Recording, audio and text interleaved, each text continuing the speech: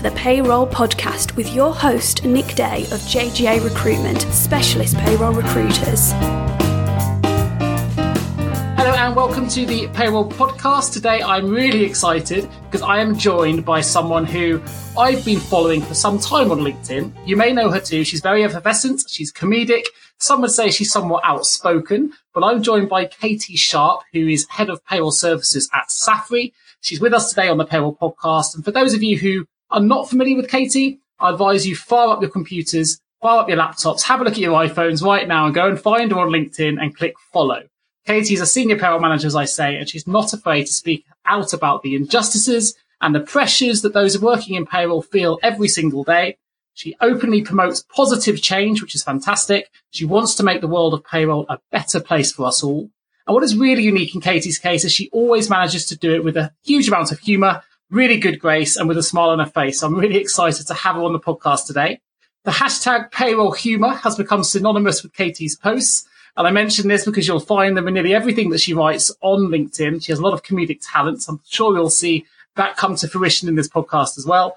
And I want to find out a little bit more about Katie's motivations, the motivations behind the articles that she's writing, the motivations behind why she is so vocal about the issues right now that are affecting payroll, and also why Katie thinks we should all be right behind some of these issues that she's bringing to our attention within the payroll industry. So I want to tackle those, and I also want to find out a lot more about Katie's visions for the future. To give you some context to Katie's experience, she started in payroll with Northgate in 2008 and since held payroll managerial positions, Top Right Group and Bauer Media.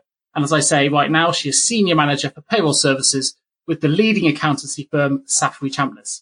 Katie has a wealth of skills across payroll, including gender pay gap reporting, payroll analysis, payroll legislation, tax, staff management, process improvement, and more. So without further ado, I'm super excited to have you here. So welcome, Katie, to the Payroll podcast. How are you feeling?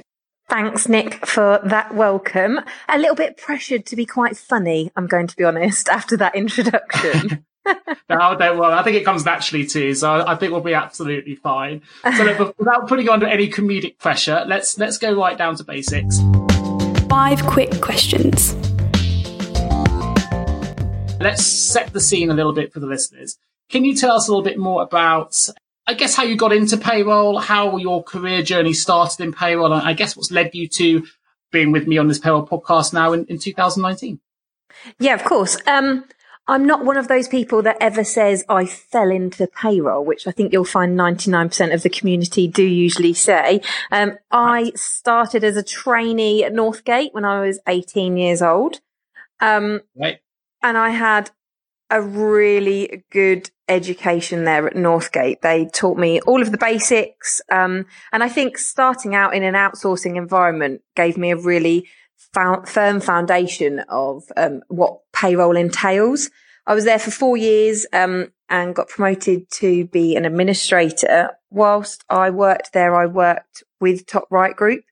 And when Top Right Group decided to take their payroll in-house alongside their HR service, they asked me to go with them. So that saw me go into London to go and work. So I spent a couple of years in London with Top Right Group as their payroll manager. It was one of those positions where it was called payroll manager, but I was the only person working it. So yes, I was managing a payroll, but it was just me. That was brilliant. It really exposed me to how finance worked alongside payroll, how HR worked alongside payroll, and gave me a lot more exposure, I suppose, to strategic position that payroll can be in. And then due to family reasons, I'm based in Peterborough in my personal life. So I decided to come back this way. There was a position at Bauer Media, the HR and payroll systems manager position. So I came back to work at Bauer Media and was there for a couple of years. That was fantastic. Can I just say, working for a media company, you will never experience the social scene than you do working for a media company. Absolutely fantastic. I loved working at Bauer Media. I had a couple of years there and I definitely was more part of the HR scene. I got a lot of exposure to how HR works. very minimal payroll processing going on. I just oversaw the systems of what that looked like. Okay. And again, a lot more involved in the strategic position in terms of the reward strategy and different things like that. But it got to a point where actually I knew that payroll was my original love, and I wanted to be really on the ground dealing with payrolls and making a real difference to employers and employees, ensuring that they were getting the best process. So I heard that Safri's were expanding their team. I hadn't ever worked in an accountancy environment before, and I thought, actually, this is the right situation for me. So I joined Safri's in May 2017 as an assistant manager and was promoted twice last year onto manager. And then in October 2018, I was promoted to senior manager. So I now lead the payroll services team here at Safri's.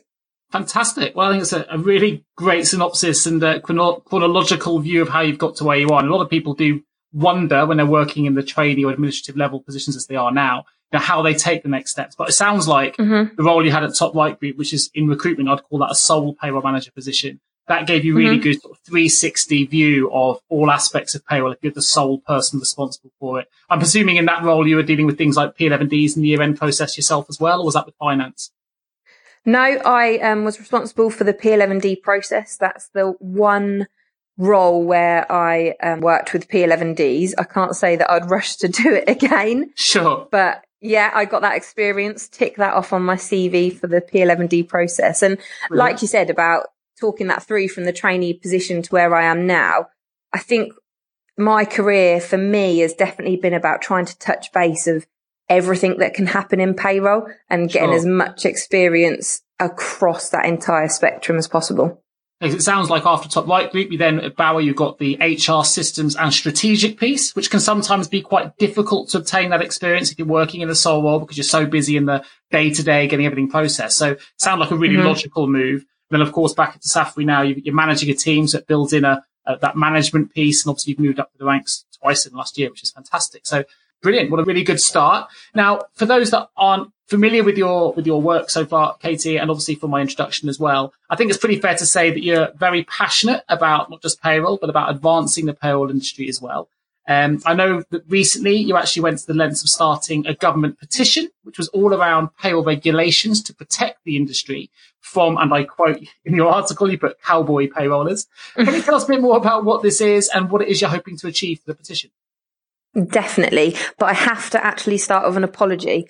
I was told off at length on LinkedIn for referring to cowboy payrollers. So I'd like to apologise to genuine cowboys for insulting them and using their job title in a derogatory manner. So let's get that one out of the way. If I explain the process of what I would like to achieve with the petition, it's very similar to the pensions regulator, this image in my head, in terms of however the payroll is achieved, an action of signing onto a government website saying, for this PAYE scheme, I process this payroll. I declare that I will comply with all legislation, tick the box, sign it off, away it goes. And that's the end of it. But what it comes down to is then if you are going to process a payroll, you're not qualified, you don't have the experience or the support. If something goes wrong, you then actually have the responsibility of, hang on, you once said that you could comply with legislation. That's now not happening. We have fines in place. There's a naming and shaming process. So exactly the same consequences as what the pensions regulator dole out to people. I see it being extremely similar because the pensions regulator is so heavily tied in with the payroll industry. I don't see why it needs to be dissimilar. For me, it's about bringing in that responsibility. And I think I really need to be clear that I'm not saying that all payrolls need to be processed by an outsourcer or all payrollers need to be processed by somebody with the CIPP foundation degree. That's not what I'm saying. I'm saying that if you are going to process a payroll, you need to do it well. It needs to be 100% accurate, 100% efficient to the absolute T of the legislation, because at the end of the day, what is on that person's net pay will take effect of their whole life. But unless you're working in a voluntary situation, people don't turn up just for the pleasure of working for a business. It is about what is in their net pay. And as a payroller, we have full responsibility for that. I know so many cases of people that are running payrolls from their living room and doing it really well. That's not the people that I'm talking about. I'm not trying to target those. I'm talking about people that just have a stab at it. It goes wrong, and then somebody else needs to pick it up and try and deal with that situation for these employees who can be impacted for years and years if it isn't done correctly. Sure. No, I can completely understand that. I think, when you're dealing with payroll complaints, and we do, complaints handling in recruitment, I'm sure you do it in payroll. When you kind of call you get, it's going to be someone saying my pay is incorrect.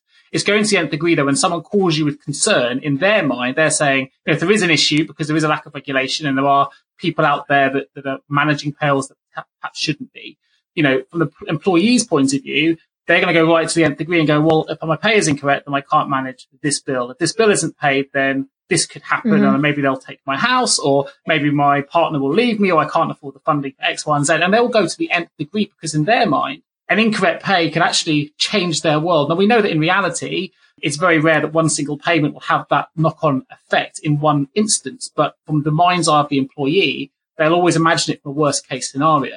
And if we can prevent that from happening and improve the accuracy and the efficiency of what's being delivered, then why would anyone really be against petition? It's kind of my view. I mean, the pensions regulator works really well. You all know anyway, I was in full agreement with this prior to this podcast. I signed the petition earlier than we even agreed to do a podcast today. Because the fact is, I think with you, the payroll industry should be regulated, as you say, like nearly all other financial industries are.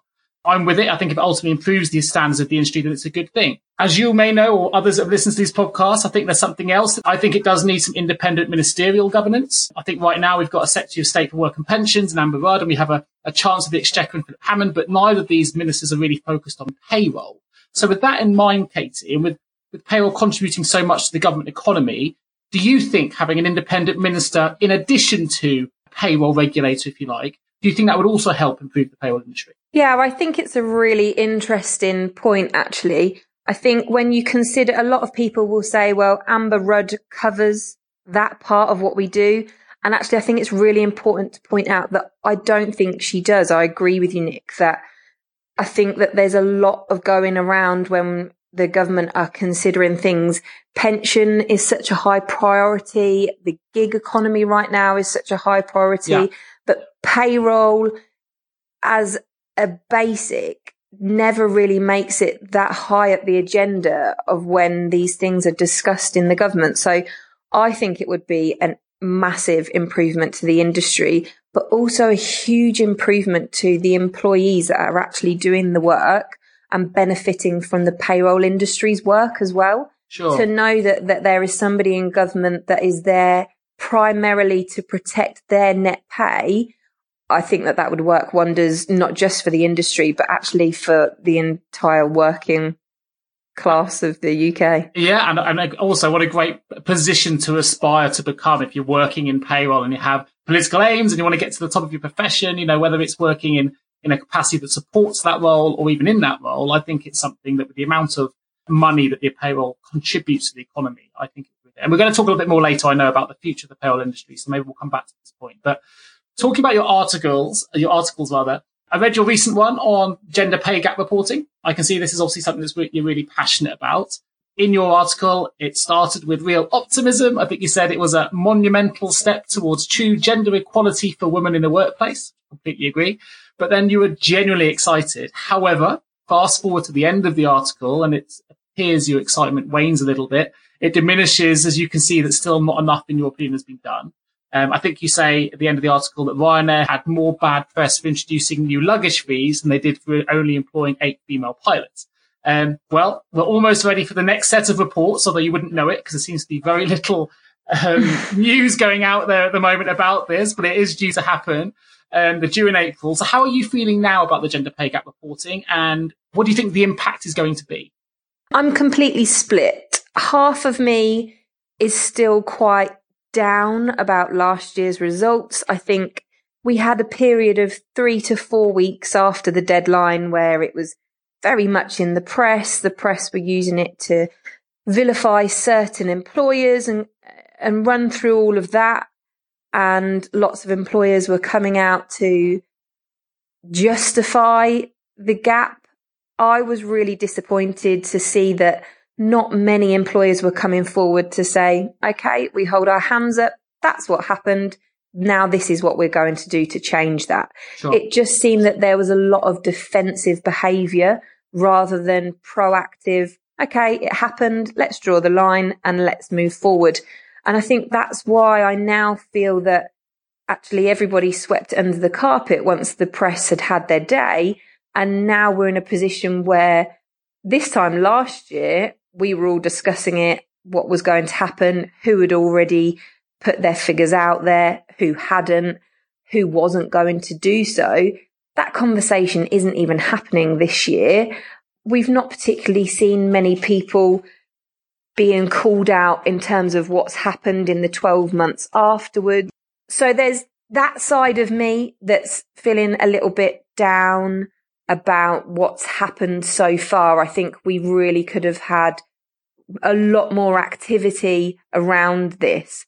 But there's also the other side of me that truly acknowledges that I do think that this is a 5-year process. I agree with quite a few people in the press that have discussed around, okay, the first year was about getting the figures out. Nobody truly understood this complex reporting requirement and what needed to be included and what could be excluded.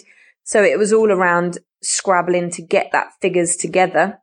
I think this second year will be more a slow process alongside the third year, another slow year of moving forward. And then I do believe that I think in the fourth and fifth year, we'll really start to see some of that start to go up. I mean, if you consider that if a department is entirely made up all male, if in this year they have managed to, and say that it's an industry that's predominantly male and has been for a very long time. Let's say plumbers, for example.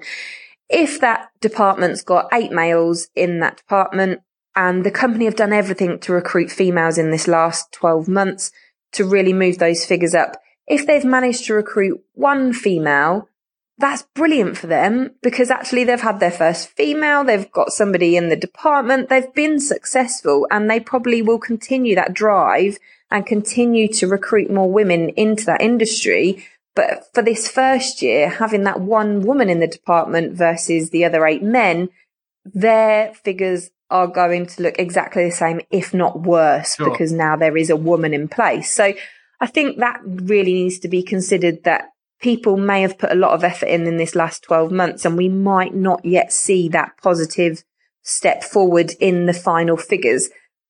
I think the figures were quite basic, and I hope that the government will reconsider what that calculation looks like so that it can display the comparison, I suppose. I mean, on the website right now, you can only view one at a time. Sure. In terms of each year. And I know that you can flick back and forth.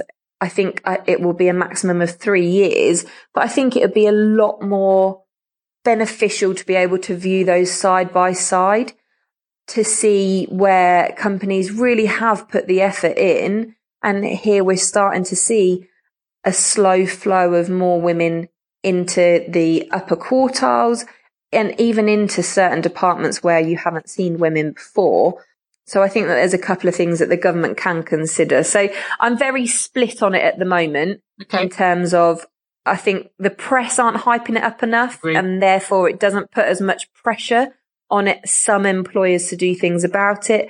And then the other half of me really acknowledges that some employers are putting a massive effort in. It just won't come out in their figures yet. I mean, the fact is, at the moment, I think there's less than 20 CEOs on the boards of the FTSE 250. Which is a terrible figure. And actually what we do, obviously we do payroll recruitment, but we do marketing recruitment as well with our marketing division. And there was a study conducted by Marketing Week that came out only last week, a 2019 study. It's called you can Google it, it's called the 2019 Marketing Week Career and Salary Survey.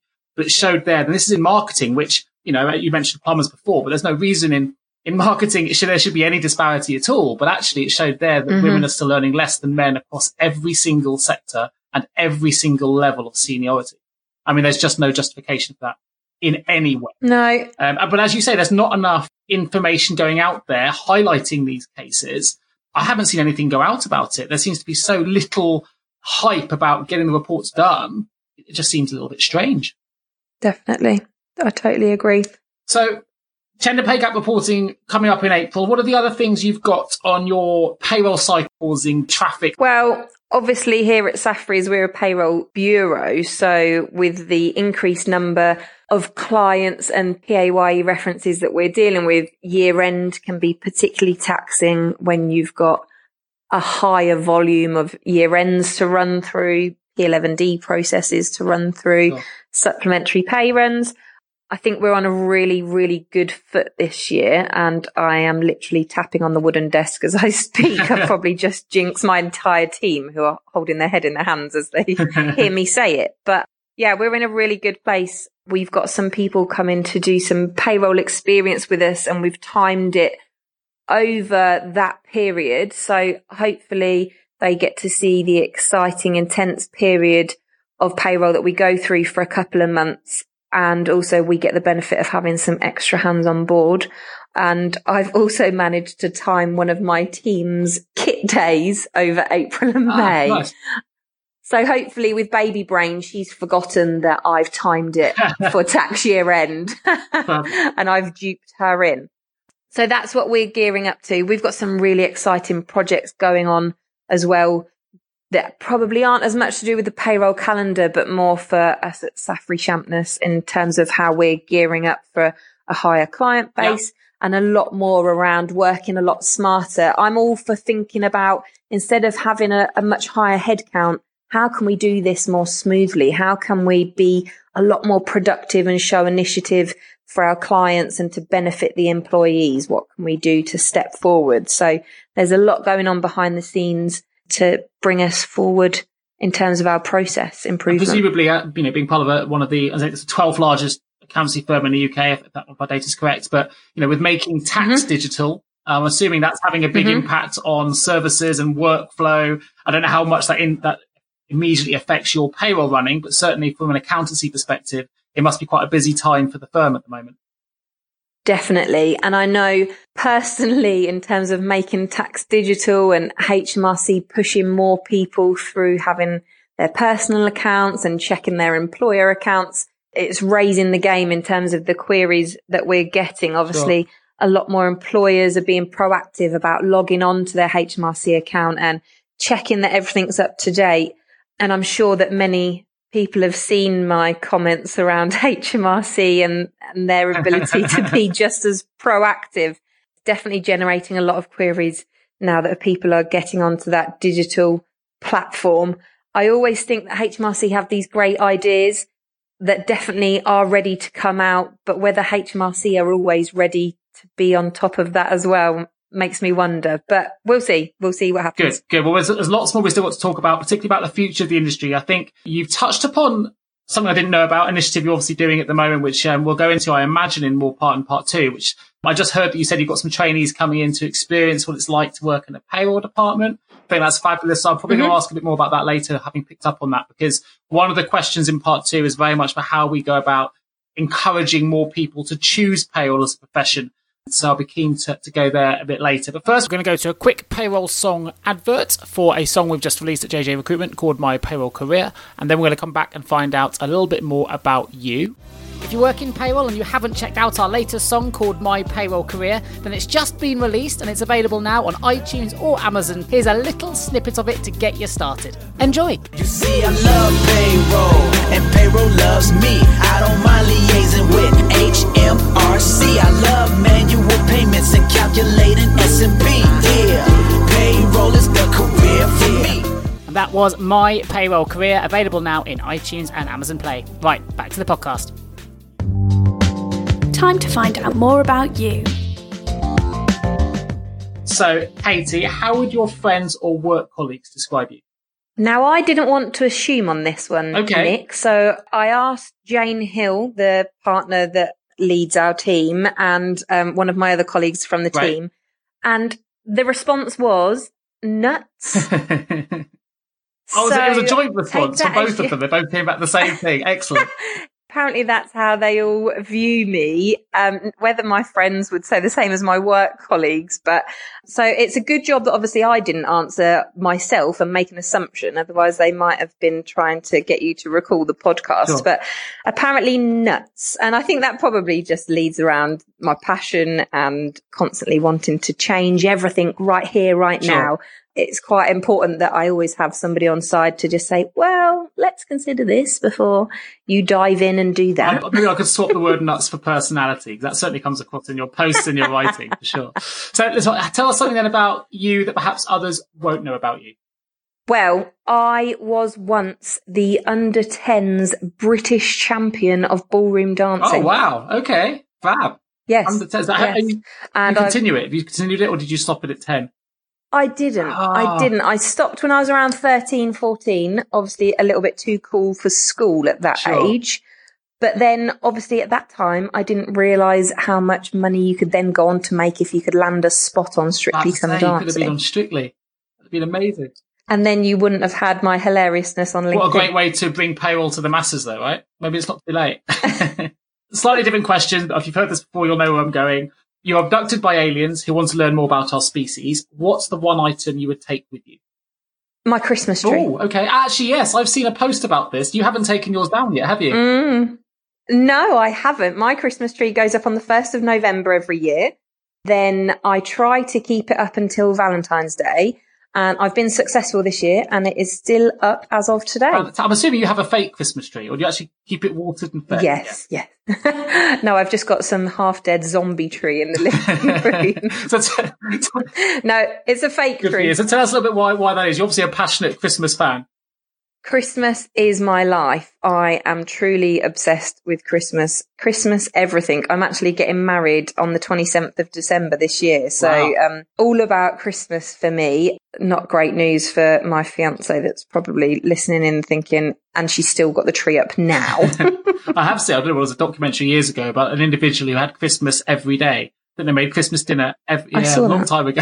Fair enough. That's cool. Christmas tree would come with you. I would eat Christmas pudding. I'd eat Christmas pudding every day if I could. Fantastic. So we'll fit the Christmas tree in the end up looking like flying saucer. It's going with you. What game or instrument would you teach them? Yep. Prosecco pong. Okay, cool. I like the Prosecco side of it. Is that the same as beer pong? Very similar to... It is, but with Prosecco glasses and Prosecco, obviously. Sure, nice. My wife would be a big fan of that game as well, so she'd be on side. What would you tell them about humans? Don't eat a whole human, first of all. I always imagine that aliens are quite menacing and coming to destroy us all. So firstly, recommend that you don't eat a whole one. And then I would explain Christmas to them. I think that that'd be quite a good way of getting them on board for the jolly side of humans. And get them playing Prosecco Pong over around the Christmas tree. Yes. What truth or human trait would you hold back?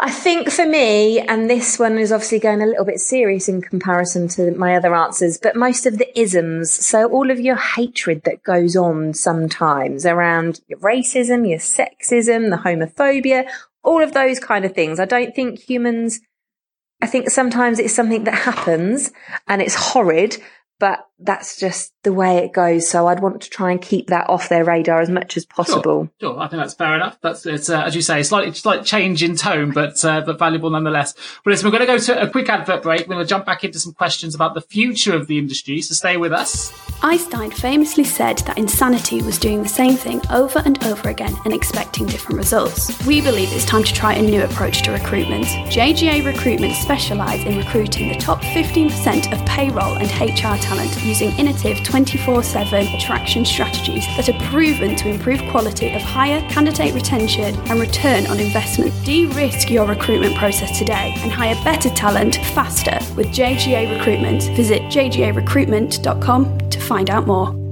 Katie, we've talked a lot about some of the changes you want to see happen in the future, and I want to keep to the future of payroll at the top of our agenda. So for these final questions, if it's okay, I would like to kick off with asking you why you think it is that businesses are struggling so much to recruit and attract Gen Z people. So that's those born between 96 and 2010 predominantly. Why are we struggling to attract them into the payroll profession?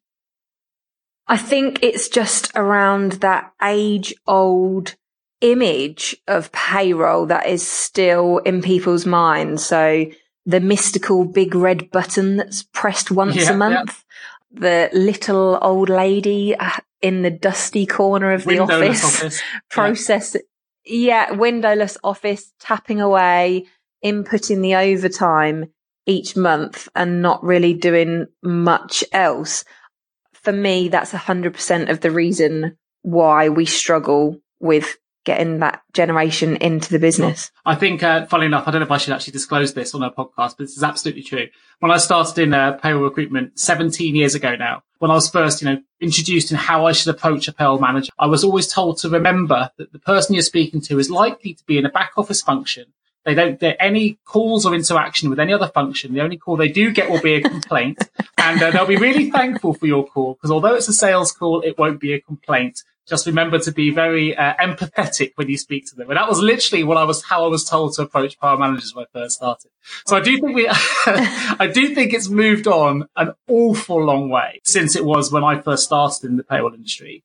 But I agree with you. Why is it, do you think then, that we're struggling to really remove that stigma or those associations of old school, stuffy environment, when really the reality is nothing like that anymore? Why do you think it's staying, and what do you think we can do to remove it? I don't think those of us that are working within the industry speak up enough about what we are actually doing. I think that because we're in such a deadline environment, so if you're working on a weekly payroll, you are literally hour by hour, minute by minute churning away. And your job in the last 10 years since RTI, since auto-enrollment, since gender pay gap has changed so astronomically that who in payroll has got the time to actually sit down and spend the time and say, actually, my job has completely changed. I deal with all of these things. Do you understand this? So I really think it's about payrollers taking that time and speaking up. And when there are things that aren't working great for you and you feel like you're being judged or stereotyped or put away in that back corner, it's about taking that time to actually sit down, know everything that you are doing and that you would like to be a part of and you think that you could contribute towards for your business, whatever type of business that is, and actually talking about that rather than just taking it month in, month out. It's about speaking up and being transparent and putting yourself out there. I think it only is down to payrollers for us to change that image. And that image has so drastically changed that it is time that we all band together and talk about this. And whenever I do my funny posts around all of the things that payrollers have to put up with at year end or throughout the year, and I know I put a funny stint on it, but the number of people that come forward and say, yeah, that is so true, we have to go through that. Well, why aren't you saying, actually, no, I'm not going to give you another copy of your P60 in the next 20 seconds. I gave that to you 8 months ago. So actually, you're going to have to wait. And I've got a KPI of 48 hours to respond. I'm very busy right now. I will give it to you within the 48 hours. But I don't have to deal with it right now. Payrollers put so much pressure on themselves with the deadlines that when we get to January and every man and his dog are requesting their P60s again, we give it to them, which then gives the image of, well, they weren't busy anyway because they've just given me that P60 within 20 seconds. Actually hold your ground and say, actually, I'm really busy with January payroll. Actually, this is what I'm doing right now. I'll give you that. I'll give it to you at the end of the week. You should have saved your copy from last year. And just being really, really firm and clear, like every other financial industry does. So for me, it's quite interesting because I see it obviously from a totally different picture to what you'll have actually working in payroll. I've worked in the payroll industry all my life, but I've never processed payrolls. It's not what we do. But obviously we have to attract people into the industry. And I think the industry can be more as a whole to say, look, it's a great profession to be in. And it comes with loads of opportunities. And here's why. And look, we touched upon this in the podcast I did with Max van der Klis-Persink. I put it in my song too. But the reality is we've got access to tech, the latest tech, whether it's AI or RPA technology that's coming in and systems. You can move your career into implementation and project management if you wish to. You can move into management and manage large teams that are paying out huge sums of money, much greater than other professions you could walk into.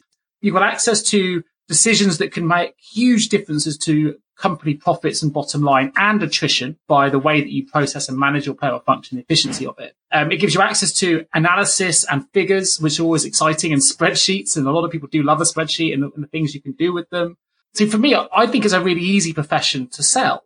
If you're coming out of university and you're considering a position in finance as a management accountant and you're starting at the bottom of the ladder, actually, what about payroll? Potentially you can get to the management role quicker, and it gives you access to all the things that actually Gen Z tend to like, which is tech and analysis and figures and you know, all those things. I don't know. I just think the profession could do more.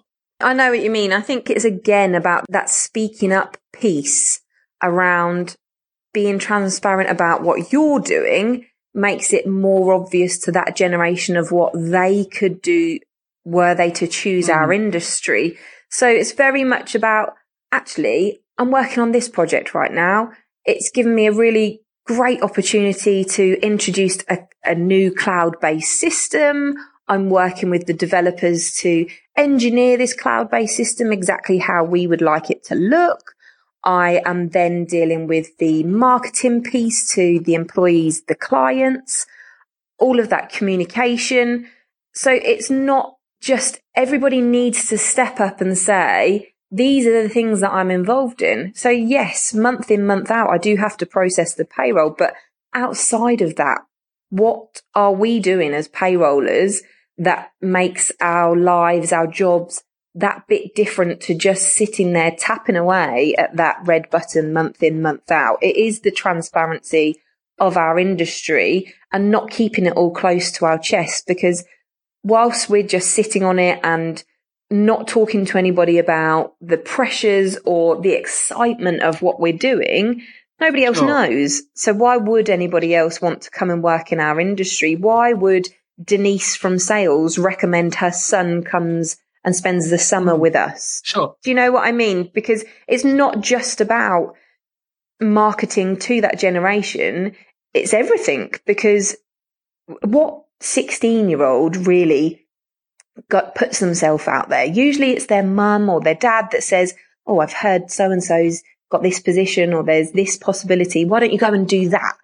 It's rare that you come across a 16-year-old that really puts themselves out there and puts themselves forward and knows what they want to do with that. So it's about the entire piece, I think, not just marketing it to that generation. It's about really stepping forward and talking to everybody about that. I think it's all really, really linked. I think once we change that image to put ourselves forward for how respectable and the level of expertise that we hold, I think not only will it put our own image up there, I think it will lead very naturally into that next generation starting to flood It sounds through like as well. I didn't know before doing this podcast, but it sounds like Safri, Champness, and yourself, Katie, you're doing something already. Because you mentioned earlier you've got some trainees coming in. I don't know what that involves, but tell me a little bit about what's happening then with the people coming in to observe your payroll function. What we found a couple of years ago was, I think that there's nationally a bit of a recruitment shortage in terms of really good payrollers. And that was really obviously going to happen when we're not getting a younger generation in. And if we don't do something drastically, then that's only going to get worse. So we found that we were struggling to recruit at a higher level. So we thought, right, let's stop that.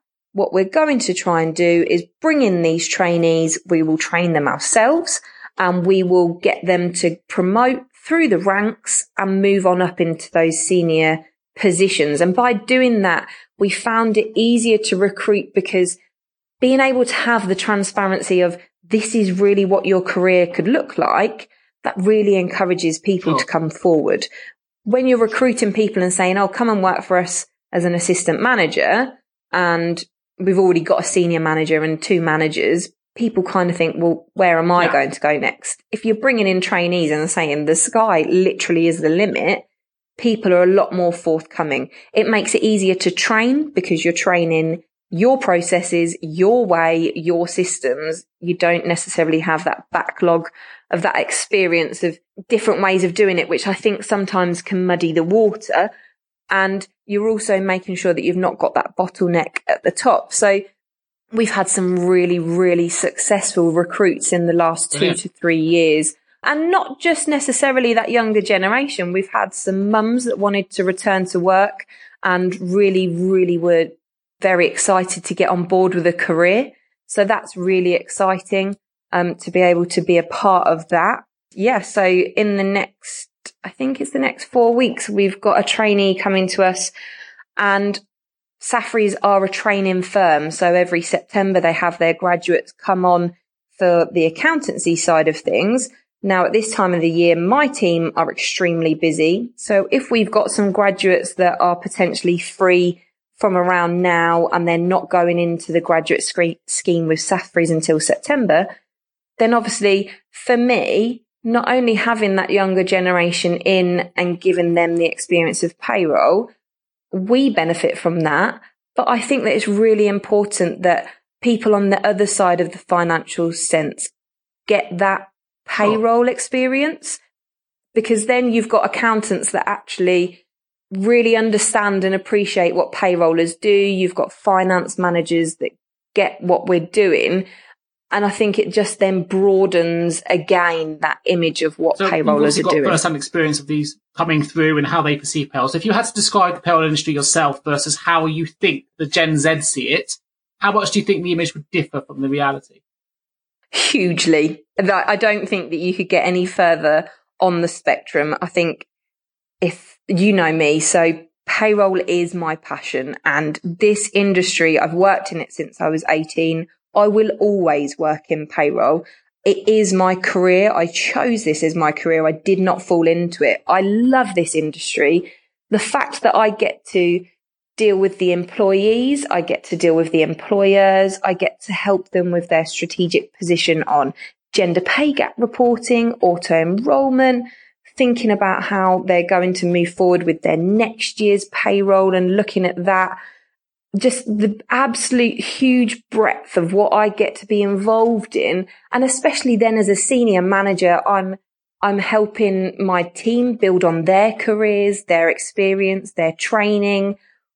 It's just phenomenal. Of when I think of the last 10 years of my career and what I'm involved in now, it's crazy to think I'm now in this position and I'm able to have my finger in that many different pies as part of the payroll world. And I think even a lot of people that work within payroll struggle to see what their next step will be.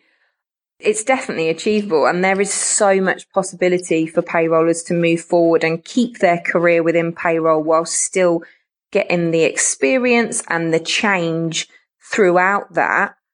So, like I said before, I think the younger generation, when they hear the word payroll, they just think of somebody's nan working in a hidden away office, just tapping away. And that's not, it's what you say is true for me as well. I'm not a payroll person, but my industry's always been payroll. I don't see myself leaving the payroll industry as a recruiter. As what I know, as what I've always done. And I think I'll be in it for the foreseeable future for me as well. And you're talking about people don't know where to go in their careers. Well, there are specialists. I'm going to plug myself for a moment, but there are specialists out there that can help you with those moves. And there are umpteen number of opportunities that you can develop your skills into within payroll. And there's, we've placed payroll sales director last week, all the way through to project managers, implementation consultants, payroll managers. You can go into global payroll. There's outsourced payroll, in-house payroll. You've got obviously the client payroll side that you're in at the moment. There are so many opportunities people can move in and advance their skills. So if you're ever in that place, you're not quite sure where to go. Now, there are people out there like myself and many others as well who can help you with that journey. So rather than leave the industry, which sometimes people do because they can't see a way out, get in touch or even speak to Katie on LinkedIn or whatever it might be. There's lots of, vocal people out there like myself and Katie who would, I'm sure, be very happy to help. So do reach out if you're in that position. But moving forward, after reading the CIPP's Future of Payroll Survey Report 2019, which is a great report, I'll put a link in the episode notes for those that haven't seen it. It's free to access. You said you thought that you were, and I'll quote, a radical lone wolf with some of your observations. Okay, but that was in relation to the future of payroll until you read the report. So with that in mind, what are your predictions for the industry, Katie, over the next 12 to 18 months?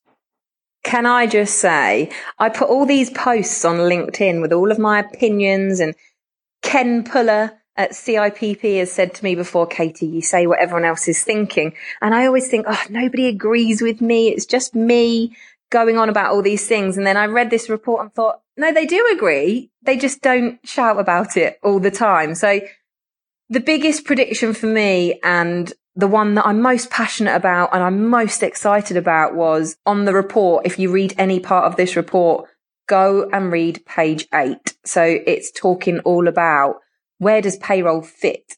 The question is human resource or finance, but we are now getting a stream of people coming through that are saying, no, we don't fit into human resources and we don't fit into finance. We are payroll and we are standalone, and we'll work alongside finance and we'll work alongside HR, but we don't work for you. We are our own being. And that really excited me that we're now starting to get this stream. So I'm really hoping that when we get the report next year, that number takes over one of the others, preferably HR. You may have seen it. I did an article on this as well before the report, it was about 6 months ago, about where it sits. And actually, we got the same response. It was an article on LinkedIn, so you can go to my articles, you can search and find it. It was more of an open question, and I gave my thoughts on how I see it as a recruiter. But I got a similar response, huge amount of people coming back to me saying, no, it doesn't sit in either. It should sit as its own function, on its own merit. So, there's a lot of people that seem to have that opinion. Yeah, and I think, again, if you are part of a payroll department that is sitting within HR or it's sitting with finance and you don't think it belongs, write down your reasons. Don't just sit and moan about why it doesn't belong or why you don't like working as part of that department. Write down some really fundamental, intelligent reasons, and then take that to somebody and talk about it, because it's always sat in that department and nobody's ever considered that it might work differently, better, more productively as its own department. So lead that thought pattern. If you've got that thought, think about it. Talk to somebody about it and move it forward. And this is how we'll see that number rise. So for me, that's what I would like to see in the next 12 to 18 months, is that figure of standalone payroll departments shoots through the roof. Something else. Sorry, go on. You can say something else. Just another part for me around the risks and the inquiries that people are dealing with as part of payroll that was mentioned in the report, how 26.5% of the respondents had seen an increase in the volume of inquiries. And I do feel that payrollers need to knuckle down with that, because the way that legislation is going, I think that actually that's going to continue. I don't think that will drop back down. So consider resource, consider if you need to put some information out there on intranet or as fact sheets to try and cut that down in a more organic way, because I don't think that employees will slow down with the number of inquiries that they've got. The last question I've got before we open the vote, which was,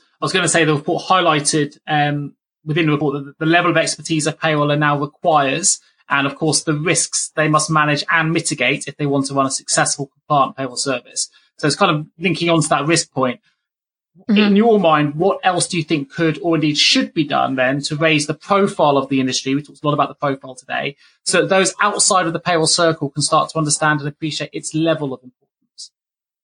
So for me, it's around qualifications. And I'm not saying that you need to dive in, that everybody needs to dive in for the most expensive, lengthy qualification. But I think that there has to be some level of qualification present in a payroll department to prove the knowledge and the expertise. And I think this is how we will begin to stand toe to toe with other financial industries that we are the same as, but we're just lagging behind a little bit. And I think the qualifications will be really fundamental in pushing that forward. So I think if there is an opportunity for you to get some training, whatever level that's at, start to do that and talk about that and shout about that, the training that you're doing, and really, really push that forward. Or if there is training that you'd like to do and you've not considered it before, again, do your research and then go forward and speak to your employer or your manager about what you think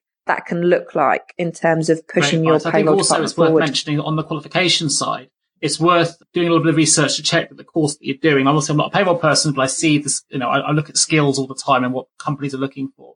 try and make sure that the courses you're looking to do are relevant to how the industry is moving. Now, I've been involved in discussions with the likes of CRPP who are very much on top of trying to make sure the qualifications stay relevant, because the industry is changing at such a rapid pace, not just legislation, but technology as well, that, you know, what you don't want to do is invest all of your personal capital and time capital into doing a course that by the time you finished it isn't as relevant as it should be. So I would say do spend a little bit of time doing some research on what you're studying. Definitely. So we're going to open the vault. Entering the vault. What is one piece of advice, Katie, you would give to someone working in payroll right now? Hang in there. However you do it, because I know that the anxiety is starting to build around this time of year in terms of how year end will go, whether that's in terms of how busy it is or the levels of changes that are going to be running through your payroll and the legislation that's coming through. I mean, Welsh tax codes, and I keep hearing people uttering about grandparents, shared parental leave.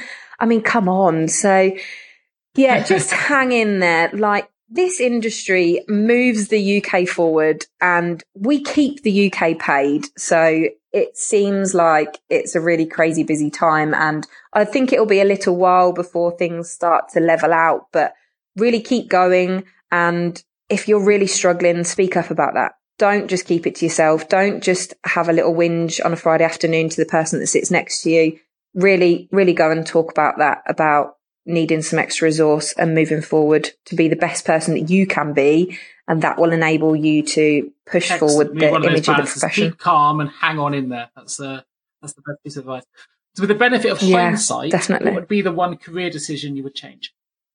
That's a really tough one, because I've loved all of my career, to be honest. Maybe I would have completed my payroll degree prior to having three young children. Yeah, maybe I would have. I started it when my eldest daughter was very little, and I wish that I'd cracked on with it, because now I've got a 9-year-old, a 6-year-old and a 4-year-old, and I'm trying to complete my final year. That makes sense. Tough. I've got 2 and I can understand how difficult that would be, let alone 3. So, well, kudos. You've got a year to go. We'll have to celebrate when it's finished. Definitely. And if my tutor's listening, then please just give me all the empathy marks coming away for sure. Let's hope they are listening. Fingers crossed. If you had the power of foresight and could change the entire payroll industry with just one action or one improvement, what would that action or improvement be? I would get the 10,000 signatures needed on my petition. It's not self-serving. I truly am doing this on behalf of my industry, not on behalf of just outsourcers, as I've been accused of. I am totally committed to the entire payroll industry. So I really, really believe that regulation in some form, however that may look, will push this industry forward and just enable us to get the credit that we've deserved for so many years. And I know that so many years have flown by with people really being up against it. But now let's change that. Let's be the rock stars of the financial services. Actually, we're the ones that are keeping the UK paid, and let's shout about that. And I really do think that regulation in some way will enable a huge change to our industry for the better. We keep the UK paid. I think we should start something new and see if we can get it trending. But no, you're absolutely right. I think, the narrative of this podcast, for those who've been listening from start to finish here, would clearly show your sincerity regarding your passion for the industry. I'm going to put a link to your petition in the episode notes. So for those that haven't voted, if you want to know more about it, you can click on the link without actually putting your signature to the petition, but you can certainly click on it and find out more about it. And then make your own minds up. But, I've signed it. I'll put a link in the episode notes for those interested who want a quick access to that petition, and then you can access it in the episode notes. So second to last question, Katie, who motivates you and why? Cliched, but it totally has to be my daughters. They keep me going every day, if not just because I don't want to stay at home in the house with all three of them. Well. Not your daughters, don't worry, my daughter and my son motivate me too. I get that. Yeah, fantastic. Great. Last question. This might be the toughest one yet, I think, for you. If you didn't work in payroll, what would you be doing? That is a terrible question. I don't know how I'd answer that. I've always worked in payroll. What would I be doing? Maybe I'd be some sort of circus performer or Strictly Come Dancing comedian. Yeah, I'm sure that's what my nan would wish for me as a career.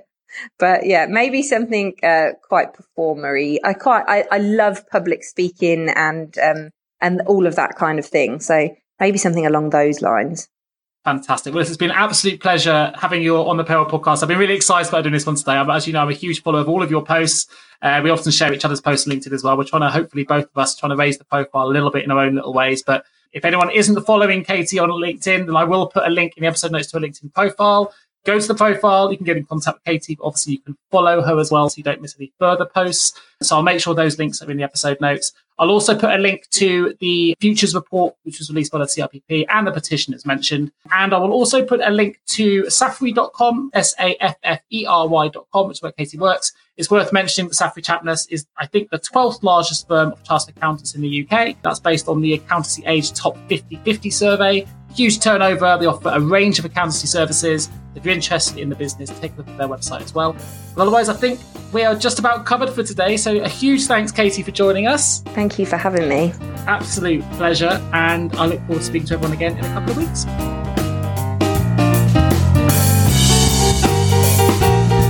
You've been listening to the Payroll podcast with Nick Day of JGA Recruitment, specialist payroll recruiters. If you would like to feature on a future podcast, please contact us. For a wealth of world-class payroll content, please visit us at jgarecruitment.com. See you next week.